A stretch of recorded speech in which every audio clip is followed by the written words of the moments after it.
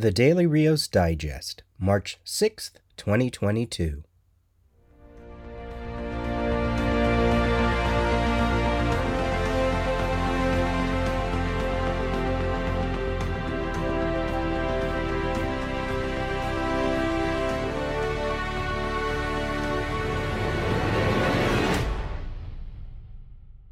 Mailbag Monday, taking a look at yet another DCBS shipment. These books shipped mostly in, I guess, the end of January and then the beginning of February. And it is very DC heavy. Not a lot to talk about here. We start with Aquaman Green Arrow Deep Target, number 4.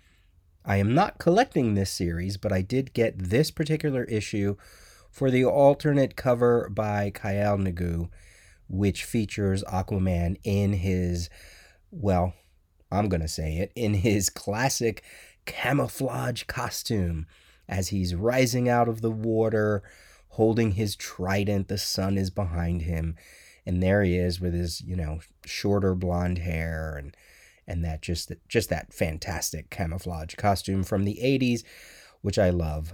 So yeah, I can't say that I don't ever buy variant covers for the Image, because I do every now and then. This one, clearly, the second I saw it, I went, yep, I'm getting that. So I have that. I also noticed, and I don't know if this is the first batch of books that I noticed this on, or if this was something that has been going on and I'm just not observant. DC is now crediting cover artists, and not just the artists, but the colorists as well, in a very tiny little black box along the UPC symbol.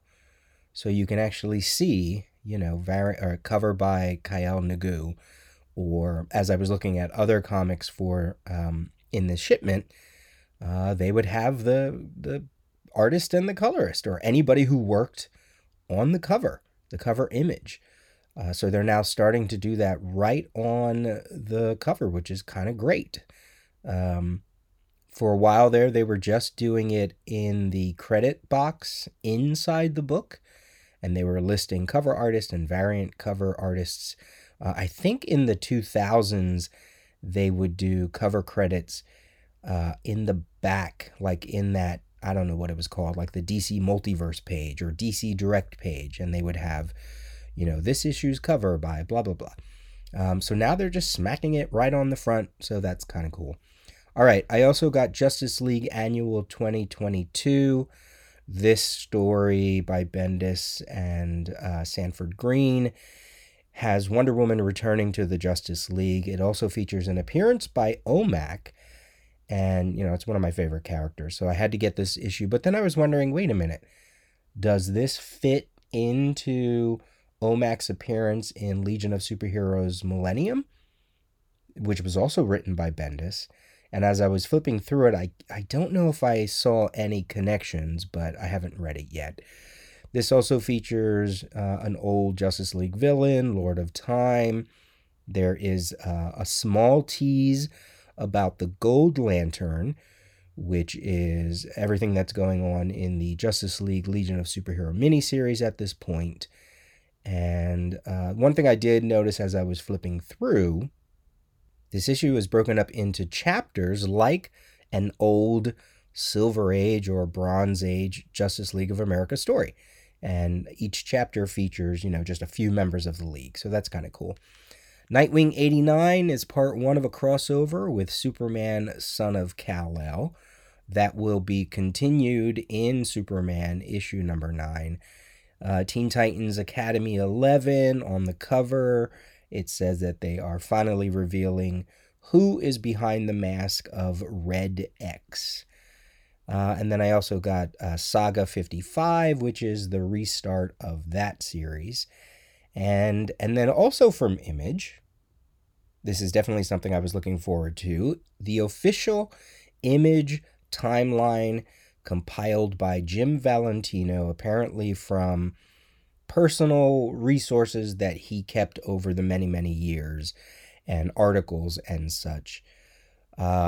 This is a year by year bullet point breakdown of Image Comics, and not only just books that were released, but a lot of the stuff that went on prior to Image being founded. There is a whole section on awards, pictures of ash cans, company crossover, covers, toys, etc. It's very Image oriented, which it's very picture oriented. There's just a lot of pictures, and even in the timeline, it feels like there's more pictures about the covers or what the timeline is talking about than actual timeline verbiage. And I guess that's okay. So, yeah, as I said, it goes all the way back to 1990, 91. You hit February 1st, 1992, which apparently is their real official first anniversary or the first date celebrating Image because of a meeting that they had. And then Youngblood #1 gets released in April of 1992. And then, like I said, it's just a history of their 30 years with a lot of titles that I was like, oh, yeah, there's that, like Leave It to Chance and Tellus and A Touch of Silver and Noble Causes, Guerrilla Comics, Casanova, which was a series I loved, Proof, and just really just so many more. So this is going to be good to have because it's another resource book, and I can use this to, compare to other resources that I have about Image or online articles or online history things. I love reference material, so this way I can use this as just another reference. So there you go, just a few things for the latest DCBS shipment.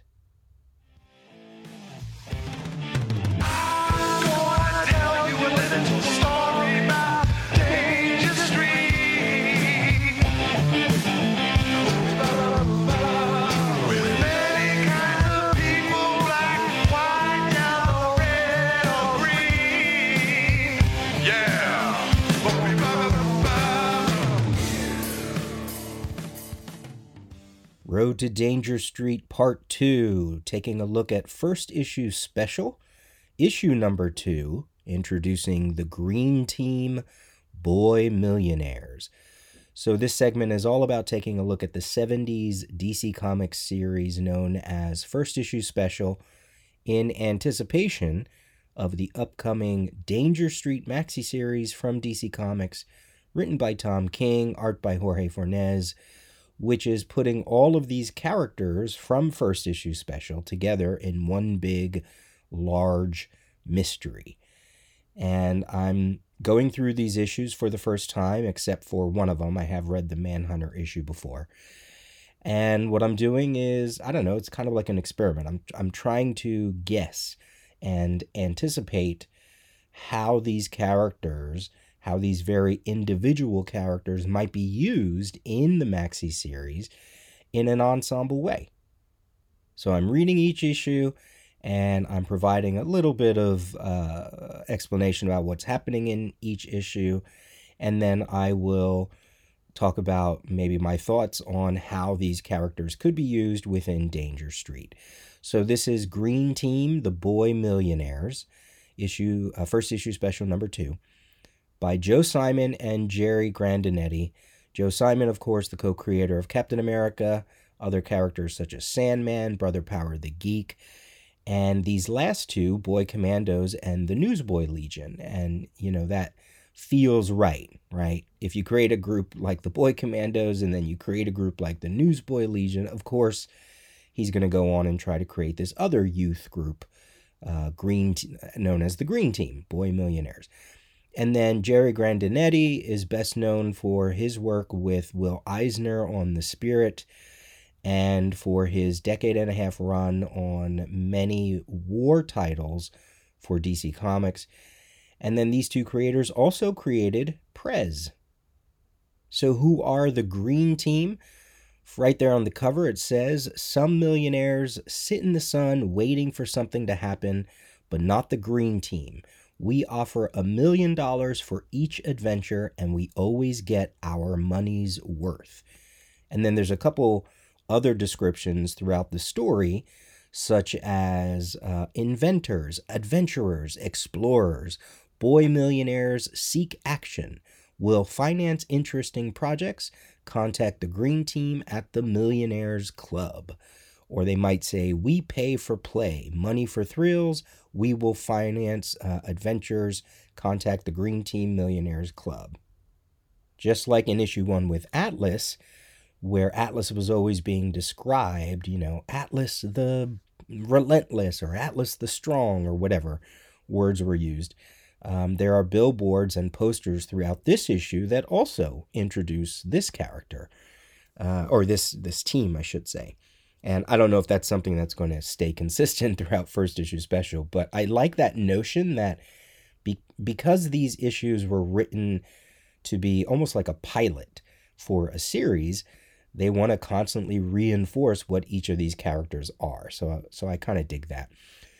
So the green team, boy millionaires, financing projects, makes me think right away they're kind of like an early version of Shark Tank in a way.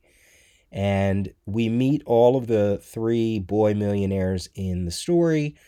And then we also meet Abdul Smith, who is a black shoeshine boy who wants to be a member of the team. You got to remember this was the 70s, right? And then he does manage to become a member when his bank issues an error in his account, and then he takes that money and invests it on Wall Street and winds up becoming a millionaire and then pays back the bank. If only it was that easy. And then from there, since he joins the team, the group decides that they're going to finance a project called Great American Pleasure Machine. And the inventor describes it like this: television is dull. Movies are on their way out. Broadway is dark. In my pleasure dome, a person will come for weeks at a time and take a timeless journey through the thrills of the universe stored in my computer banks. He will experience happiness never before known to man. Now, when I talked about Atlas in issue 1, the text page also discussed things about electronic media and creating instant classics. So here again, another look at mass media in a small way. Now, before they decide while they are building this new investment, all of a sudden all these protests erupt. And it's because they feel like if they create this pleasure dome, the things that inventor was talking about, television, movies, Broadway, it may all just disappear, right? There's even a line that says, your movies, your theaters, even your comic books will be all out of work. So I thought that was a nice, fun meta commentary there. So the team, of course, they have to protect their investment, but they come across the leader of the protesters by the name of David D. Merritt, and he's a Broadway producer, which made me think, okay, that must be a spin on a very popular, a very lucrative, a very infamous Broadway producer named David Merrick, because the names are just too close.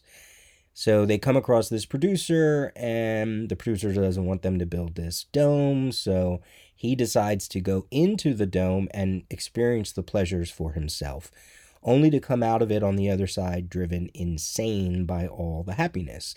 So the boy millionaires are like, oh, great, phew, I'm glad we didn't actually go in there and have this happen to us. And then it just ends with them wanting to destroy the device. Very odd. So who are the green team? They are made up of the Commodore, who is a shipping tycoon, Commodore Murphy, and he has inherited the world's biggest fleet of oil tankers. And I wrote in my notes here, good, go solve our gas price issues. And then we meet J.P. Houston, who is an oil magnate. And then there is Cecil Sunbeam of Sunbeam Studios, called the Star Maker. Love that name. And J.P. Houston has a whole bunch of oil fields, And Cecil Sunbeam, the Star Maker, is a big time director, producer on a whole bunch of movies that feature the now generation of the 70s. And we get to see him flipping the script on a classic Shakespeare play. And I feel like his character is the only one that maybe made himself rich as opposed to inheriting his wealth, because they say he built his family's failing studio into $1 million success. Now, it could be a failing studio, but maybe they had money. But I feel like maybe he's the only one that that didn't inherit his money like the other two did. But, I can't read too deeply on one issue. But he had a funny line as he was doing his filming, and he was filming this rumble scene. And he says, "This is too tame. It's old hat like West Side Story." And then he goes in and says, "You got to fight like this." So he's clearly a brawler. But I thought that was a funny comment considering, there just recently was a remake of West Side Story. Now, to keep it in the world of comic books, they each do have certain things that elevate them into not superheroes, but into action adventurers.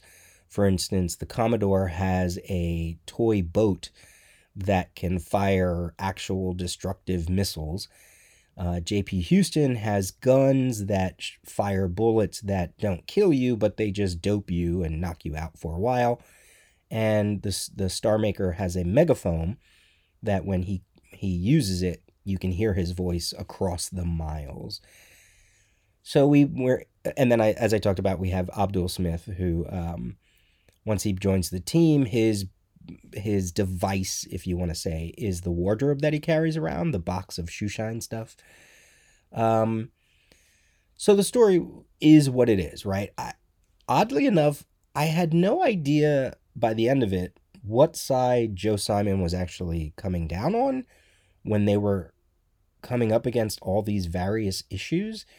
So, for instance, clearly the Pleasure Dome could be a metaphor for instant, or for distraction, for gratification, maybe not instant gratification, but definitely gratification.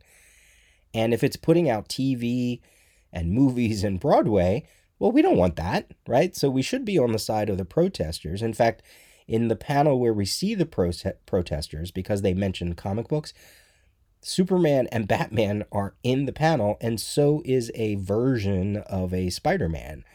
Now, you could easily say, oh, maybe that's just like the performers in LA, or that the actors that dress up like other famous actors or characters, and they go around I don't know my geography, the Hollywood Square section, and they just try to make money or whatever.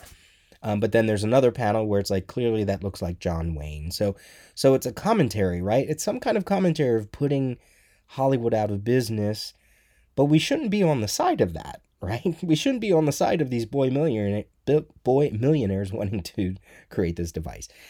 And then when they are building the machine, it does feel like it's a little bit of a commentary on industrialization on some part.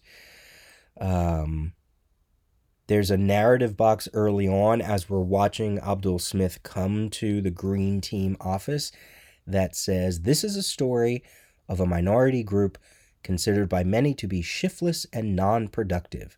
To better understand these people, let us look in on one of the places they frequent." So at first I was like, oh, are they talking about Abdul? But it's like, oh no, they're talking about the rich, right? But why would we want to get to know them better if they are shiftless and non-productive? I mean, there's even the scene where Abdul goes to his bank, and the bank teller is drawn in a way that he looks like a criminal, or he looks evil, right? He's taking the money. He's like, ooh, money. Or when they go to Wall Street and the Wall Street investors are drawn, not in stereotypical ways, but they just look evil. Because their eyes are kind of like, manic in some way. So, yeah, I really don't know. I was like, I don't know where I'm supposed to put my who I'm supposed to back up in any of this. Now, they did produce two more issues, issues 1 and 2 of the Green Team, but they didn't release them because of the big DC implosion of the 70s.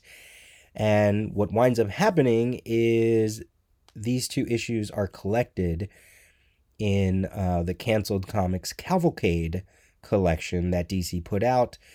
These Xeroxed books that had covers and stories that never got printed just so they could copyright it.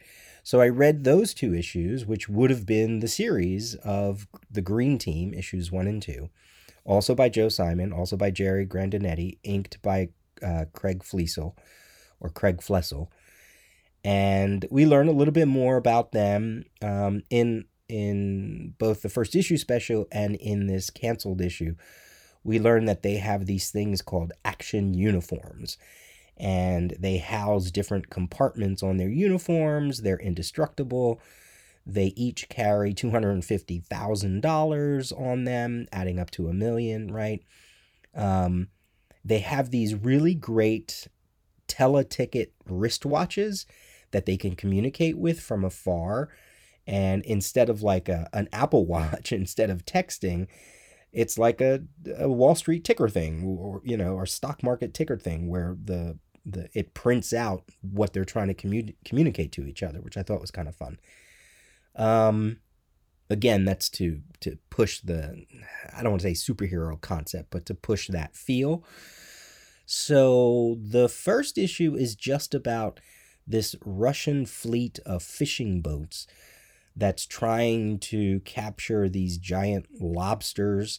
There's not a food shortage, but there's like an imbalance in how much food costs, and the Green Team is like, oh, if we get all this lobster, we can drive the cost of food down. Again, felt like, oh God, this is hitting on commentary of things going on, right now in 2022. They meet a man that actually lives with the lobsters or feeds them, and then the Russians come in and kill this guy, which I thought was a little heavy for this kind of book. And then all of a sudden, by the end, the lobsters turn on the Russians. These giant lobsters just turn on the Russians and they battle.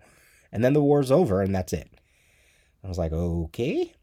Also in that issue, apparently the Green Team has bases all over the world that they can go to. And the one that they go to in this issue is in Puerto Rico.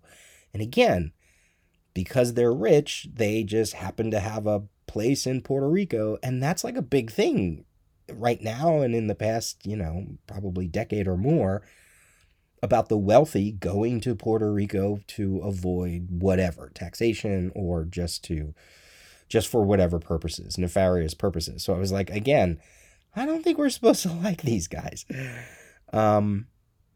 Issue 2 has this scene with JP and Abdul going to the slums of the city and hanging out because they want to see how that side lives. And then there's talk about maybe we should develop housing for these people and try to get them out of their situation. And I'm like thinking, okay, gentrification, and why are they criticizing these people? Why is the narration really criticizing the people in these slums instead of arguing about whatever it is that put them in the slums? You know what I mean? Like, it was like, oh my God, ooh, again, 70s, but still, ouch. So once again, they want to finance a project. In fact, they have to finance a project, as we learn at the end of issue 1, because if they don't spend a certain amount of money, they will be taxed, very highly. So it's almost like Brewster's Millions. You got to spend a certain amount of money, in a week. And I was like, yeah, gotta avoid those taxes, right? Because you're wealthy. In the second issue, they come across a man who wants to, he's called the paper hanger. And yes, he is drawn to resemble Hitler. I was like, oh my God, it's fucking Hitler. He's not a paper hanger, he is the paper hanger. And what he does is he goes into these houses and he throws up this wallpaper and it looks like it's just blank, but then there are these seeds on the wallpaper and they grow into vegetation and trees, and then the people of this slum community, they can go in and eat, but all of a sudden the trees get out of hand, and he wants to wallpaper the whole country and turn it into his image or whatever. He wants to overtake the world. And I was like, oh my God. And then by the end, somehow there's some explosion, and then we don't see the paper hanger anymore, and then that's it. And I just was like, wow. It's very weird. It's very weird. This whole issue with the paper hanger, I was just very uncomfortable as I was reading it. So, very interesting that they did produce 2 more issues. And had there been no DC implosion, maybe these books would have kept going. There were other appearances of the Green Team, random appearances in things like, small little panels in Animal Man number 25, Adventures of Superman 549, Ambush Bug Year 1. And then there was a reboot of the concept for the New 52 in one of their second waves, maybe, or third wave. There were 2 books that were kind of like sister books. One was called The Green Team. The other one was called The Movement. And that was in 2013. And it lasted for 8 issues. I think last time around, or when I talked about the initial Danger Street announcement, I said that Gail Simone wrote The Green Team. She did not. She wrote The Movement. I was like, oh, right. That's right. I do remember that. So it was a reboot because they had swapped genders and things like that. So how could this concept be used in Danger Street? And I did see Jorge Fornes's designs of the characters. They look a little older. Part of me was thinking, how fun would it be if they were still kids, or maybe they were adults that just physically couldn't grow up for whatever reason. And maybe they are still millionaires, but, with the way the value of money has changed, maybe it doesn't mean that much anymore to them. I don't know if that's going to happen. Part of me wonders if it's kind of like all those home makeover shows over the years, that when they go in and they look at the actual construction, it's all very shoddy. Like, what if all of the projects that they've been doing since the 70s or whenever all turned out bad and all the inventors wound up poor or whatever? That could be interesting. I don't know, something about reading these issues, I got a white collar crime kind of vibe to it. I was like, I don't trust these kids, and I don't want to be involved with them. So, not exactly sure how Tom King would use them unless they turned out to be villainous in some way. I mean, something about the Commodore with his little toy boat that can destroy things, I was like, okay, he looks like he could definitely be a villain when he grows up.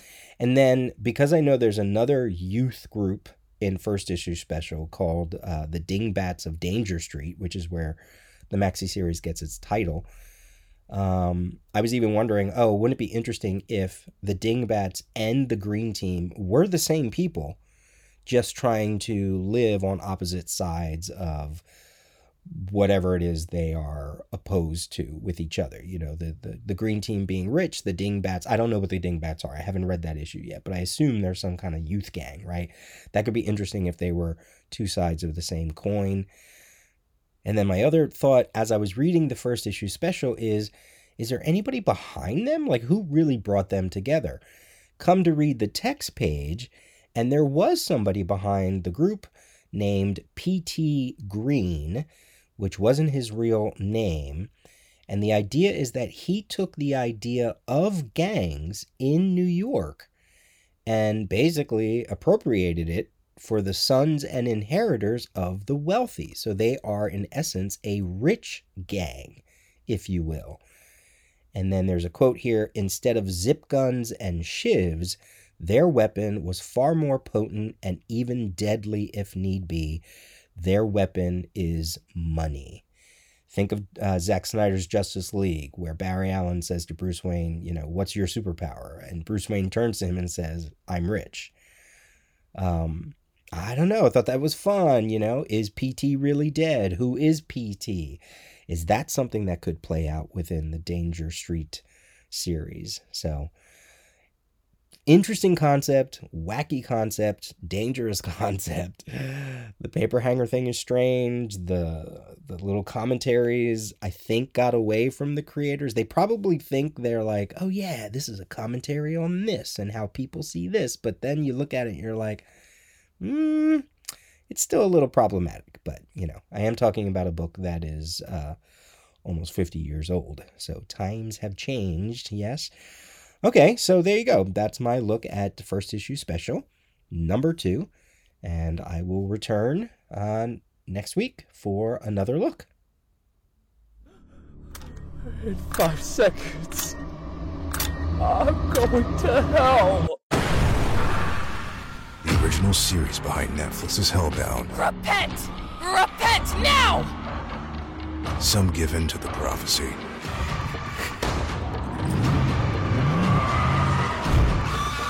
And others fight it. When our cry for help is finally heard, flee from your prophesized death. Hellbound, only on Webtoon. New Comics Wednesday. New Comics Wednesday for March 2nd, 2022. We start with Dark Horse Hellbound Trade Paperback Volume 1, $17.99 by Sang-ho and Jio-seok. One day, you will receive a message from an unknown sender. The message will only include your name, the fact that you are going to hell, and the time you have left to live. When the time counts down to 0, supernatural beings manifest to condemn you to hell. Amid social chaos and increasing hysteria, the people must find a way to survive this inexplicable terror. Available for the first time in English. This is a series on Netflix that you can watch as well. So I thought, that could be fun. That could be fun to give a spotlight to. I'm always looking for something new to watch. We have 2 from Black Mask Studios. Last Song trade paperback by Holly Interlandi and Sally Cantarino. And on inks, we have Natalie Jackson. This is $24.99. This is a unique, heartbreaking story about letting the music in and how it changes you and affects everyone around you for better or worse. Nicky Marshall was saved by rock and roll, or so he likes to think. An awkward upbringing and turmoil following his father's suicide led Nicky to form a band called Ecstasy with his childhood friend Dre. The music takes them to Los Angeles, raw and gritty and teeming with personalities. Nicky thinks they're ready for stardom, but no one's ever ready for stardom. That's a clunky little bit of copy there. Also, we have Destiny New York trade paperback volume 1, also from Black Mask. Pat Shan, Manuel Prayetano, Elisa Ramboli. Collects the 5-issue series, $19.99. Logan grew up in a boarding school for children with magical prophecies, but she fulfilled her destiny so young that she's now having a midlife crisis despite being in her 20s. When she falls for the estranged daughter of a mystical crime family, Logan's new love puts the entire school in jeopardy. A grounded story about the magic of young adulthood, star-crossed modern romance, delayed coming of age, and finding your place in a world too busy to notice you. This youthful and achingly heartfelt ongoing series feels like Strangers in Paradise set in a magical New York City, featuring characters that will stick with you long after finishing this debut volume. From DC Comics, we have Batman Killing Time 1 of 6 by Tom King and David Marquez, 3 Villains, 1 Dark Knight, and A Deadly Heist Gone Wrong. Catwoman, the Riddler, and the Penguin join forces to pull off the greatest robbery in the history of Gotham City. And their prize? A mysterious and priceless artifact in the secret possession of Bruce Wayne. But as the events unfold, what fun is a heist without a bloody double cross or two? An epic white-knuckled, action-packed tale of a young Batman desperate to recover his most prized possession from a host of violent rogues before the clock strikes the killing time. $4.99, obviously using characters connecting to the Batman movie. And then take a look at Dark Knights of Steel, The Gathering Storm, which is a collection of the first 3 issues of that maxi series, if you can't find the first 3 issues. $6.99, written by Tom Taylor, art by Yasmin Putri. This is a high epic fantasy story set in a DC universe where nothing is what it seems. An entire medieval world will be forever changed when a spaceship crash lands from a doomed planet. Monarchs will die, kingdoms will rise, and what seemed the end of the world for many was only the beginning. And finally, from IDW and Top Shelf, we have Voice of the Fire, the 25th Anniversary Edition, written by Alan Moore. Discover the astonishing first prose novel from Alan Moore, an epic yet intimate portrait of a single English town across the whole span of human history. In a story full of lust, madness, and ecstasy, we meet 12 distinct characters that lived in the same region of central England over the span of 6,000 years. Their narratives are woven together in patterns of recurring events, strange traditions, and uncanny visions. First, a cave boy loses his mother, falls in love, and learns a deadly lesson. He is followed by an extraordinary cast of characters: a murderess who impersonates her victim, a fisherman who believes he has become a different species, a Roman emissary who realizes the bitter truth about the empire, a crippled nun who is healed miraculously by a disturbing apparition, an old crusader whose faith is destroyed by witnessing the ultimate relic, 2 witches, lovers who burn at the stake. Each interconnected tale traces a path in a journey of discovery of the secrets of the land. Throughout, the image of the fire resonates between the tales, while Moore finds a different voice for each character, though most are inherently duplicitous in some manner, leading to a further commentary on the disparity between myth and reality, and which is more likely to endure over time. Phew, that's a lengthy explanation. $14.99 for that 25th Anniversary Edition. And there you go, your recommendations for the week of March 2nd.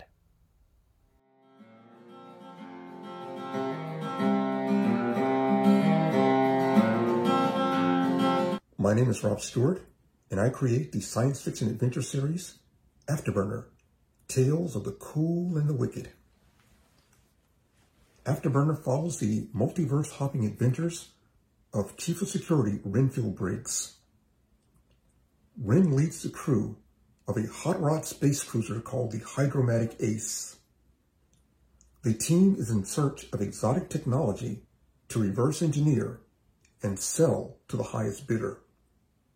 At the Logistics Council is Arizona dos Santos. Arizona is a career criminal who has decided to make a change. In the pilot's chair, Professor Henrik Sloans. Henrik is the team inventor and rogue scientist. Muscle for the team is reluctantly provided by India Dupree and her powerful polysonic belt. Afterburner is an episodic anthology. You can pick up any edition and get a great and entertaining story. Whether it is the threat of the 2 hitmen, Half Ton and Coyote Slim, the perils of the goddess Persephone, or an introduction to the peace-loving space mermaids, the Chi Kuri. Afterburner is presented in a deluxe magazine format, and the book is available at your local comic shop, at the AfterburnerComics.com website, and of course, downloads are available at Amazon. I'm Rob Stewart, and I specialize in tales of the cool and the wicked.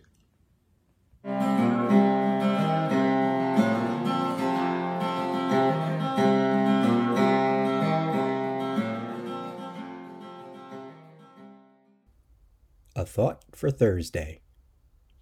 And we're off! Fingers on buzzers! Are you feeling lucky? Are you ready to play the game? Who's gonna be quickest? Who's gonna be luckiest? This is not a game! No, it's not a game, sweetheart, and I mean that most sincerely. Why are you doing this? Yes, I'd quite like to know that too. You set this up, why? Because it's not a game, Kate. This is a scale model of war. Every war ever fought right there in front of you. Because it's always the same. When you fire that first shot, no matter how right you feel, you have no idea who's going to die. You don't know whose children are going to scream and burn. How many hearts will be broken? How many lives shattered? How much blood will spill until everybody does what they were always going to have to do from the very beginning? Sit down and talk! Listen to me, listen. I just want you to think. Do you know what thinking is? It's just a fancy word for changing your mind. I will not change my mind. Then you will die stupid. Alternatively, you could step away from that box. You could walk right out of that door and you could stand your revolution down. No.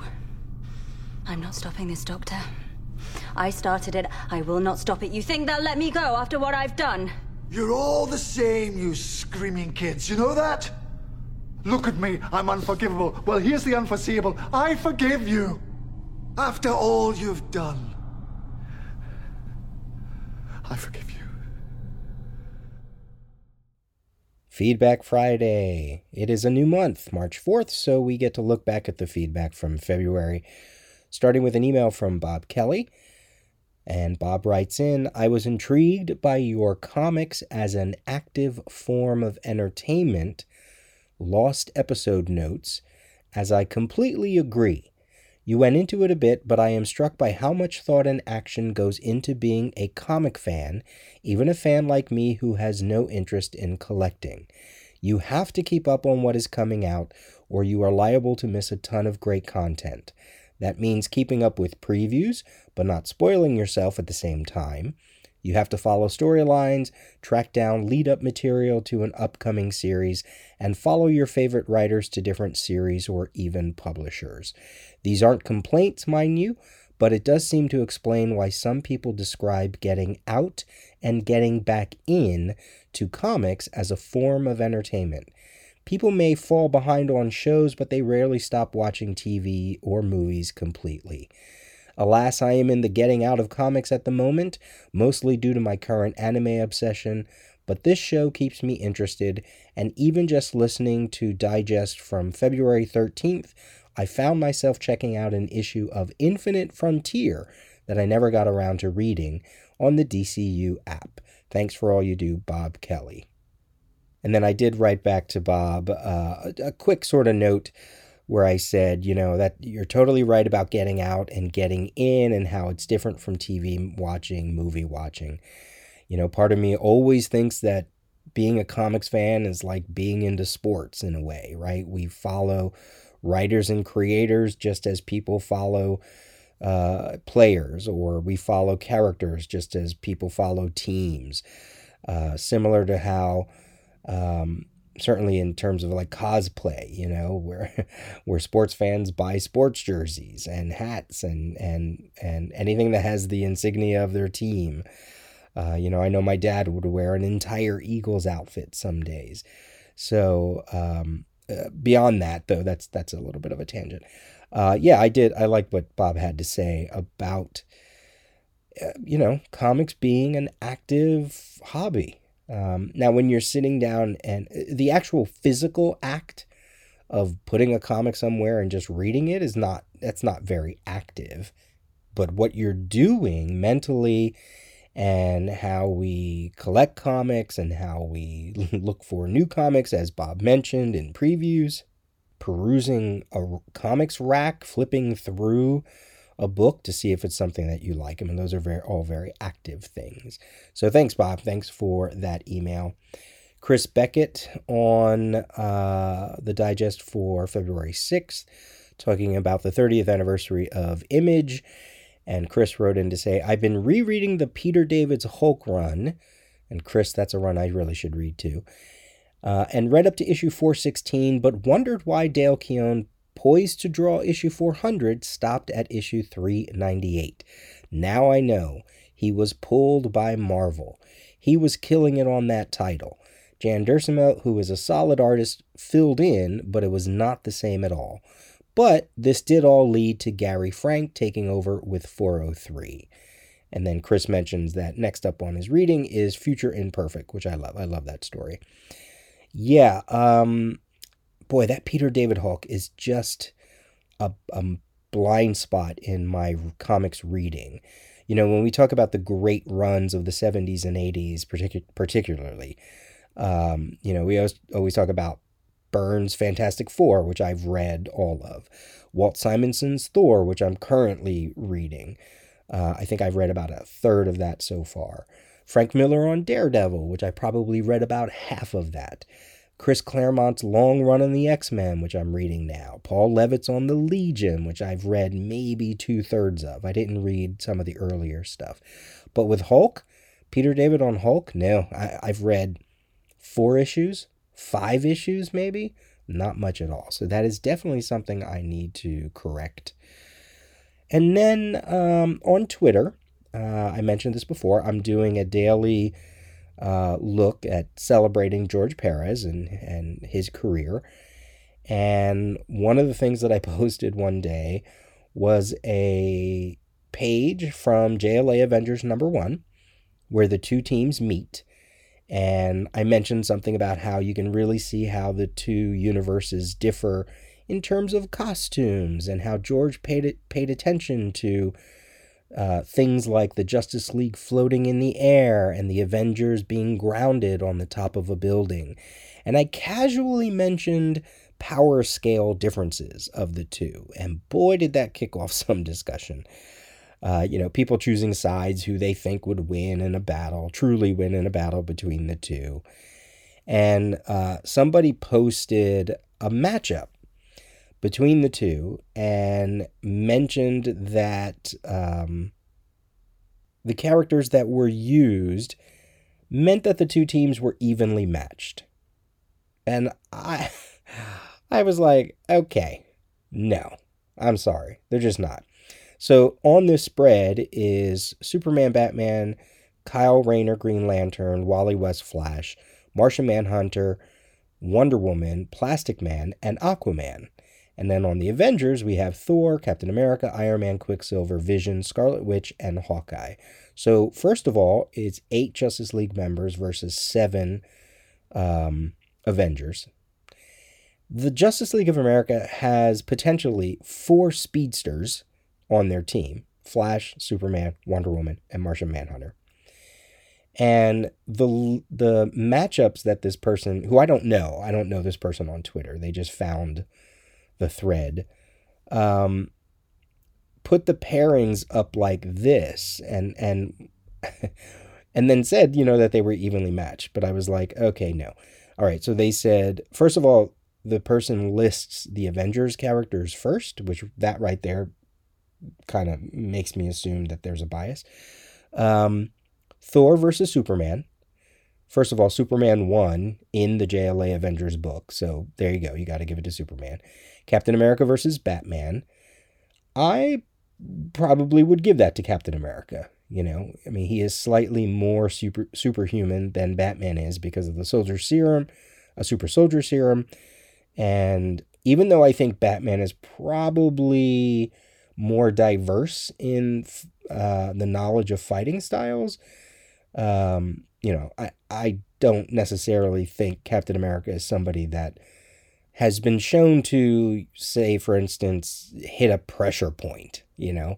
Captain America's a brawler in whatever style of fighting he chooses, you know. But still, yeah, I would give it to Captain America. Iron Man versus Green Lantern? Come on, it's Green Lantern. He has a magic ring. He can float up way, and he can probably outrun Iron Man #1. He can exist in space more so than Iron Man can for longer periods of time, probably. He can just create a giant can opener and open up Iron Man's suit. And I'm sure somebody would say, well, the Iron Man suit could probably absorb the will of, the energy of the Green Lanterns, because that's what happened in the Avengers movie with Thor's lightning. And it's like, well, yeah, but lightning is an established scientific, thing, and the Green Lantern ring is not. So I give it to Green Lantern. Quicksilver versus Flash. Come on, it's always going to be Flash. Vision versus Martian Manhunter. This is an interesting matchup because they have very similar powers and ways that they use their powers, whether it's having to do with the mind, their density. But again, Martian Manhunter is a speedster. He's Superman level. He's a shapeshifter. And I think he has more control of his telepathic powers. I give it to Martian Manhunter. Scarlet Witch versus Wonder Woman. Wonder Woman has fought mythological beings, magic witches. That to me is no brainer again. And again, she's a speedster, and she has her lasso. And then the person wrote Hawkeye versus Plastic Man, which I was like, okay, come on. If anybody picks Hawkeye over Plastic Man, you turn in your geek cred card. But then they didn't mention Aquaman because that is the 8th member, and there is no 8th member in that image for the Avengers. So that means put Aquaman in any of those battles, like, say, Wonder Woman and Aquaman versus Scarlet Witch. They're going to win. Martian Manhunter and Aquaman versus Vision. They're going to win. Green Lantern and Aquaman versus Iron Man. The Justice Leaguers are going to win. You put Batman and Aquaman against Captain America, I think they're going to win, So in no way do I think that the two teams are evenly matched. JLA all the way, baby. Okay. This will be the thing most people comment on, I'm sure.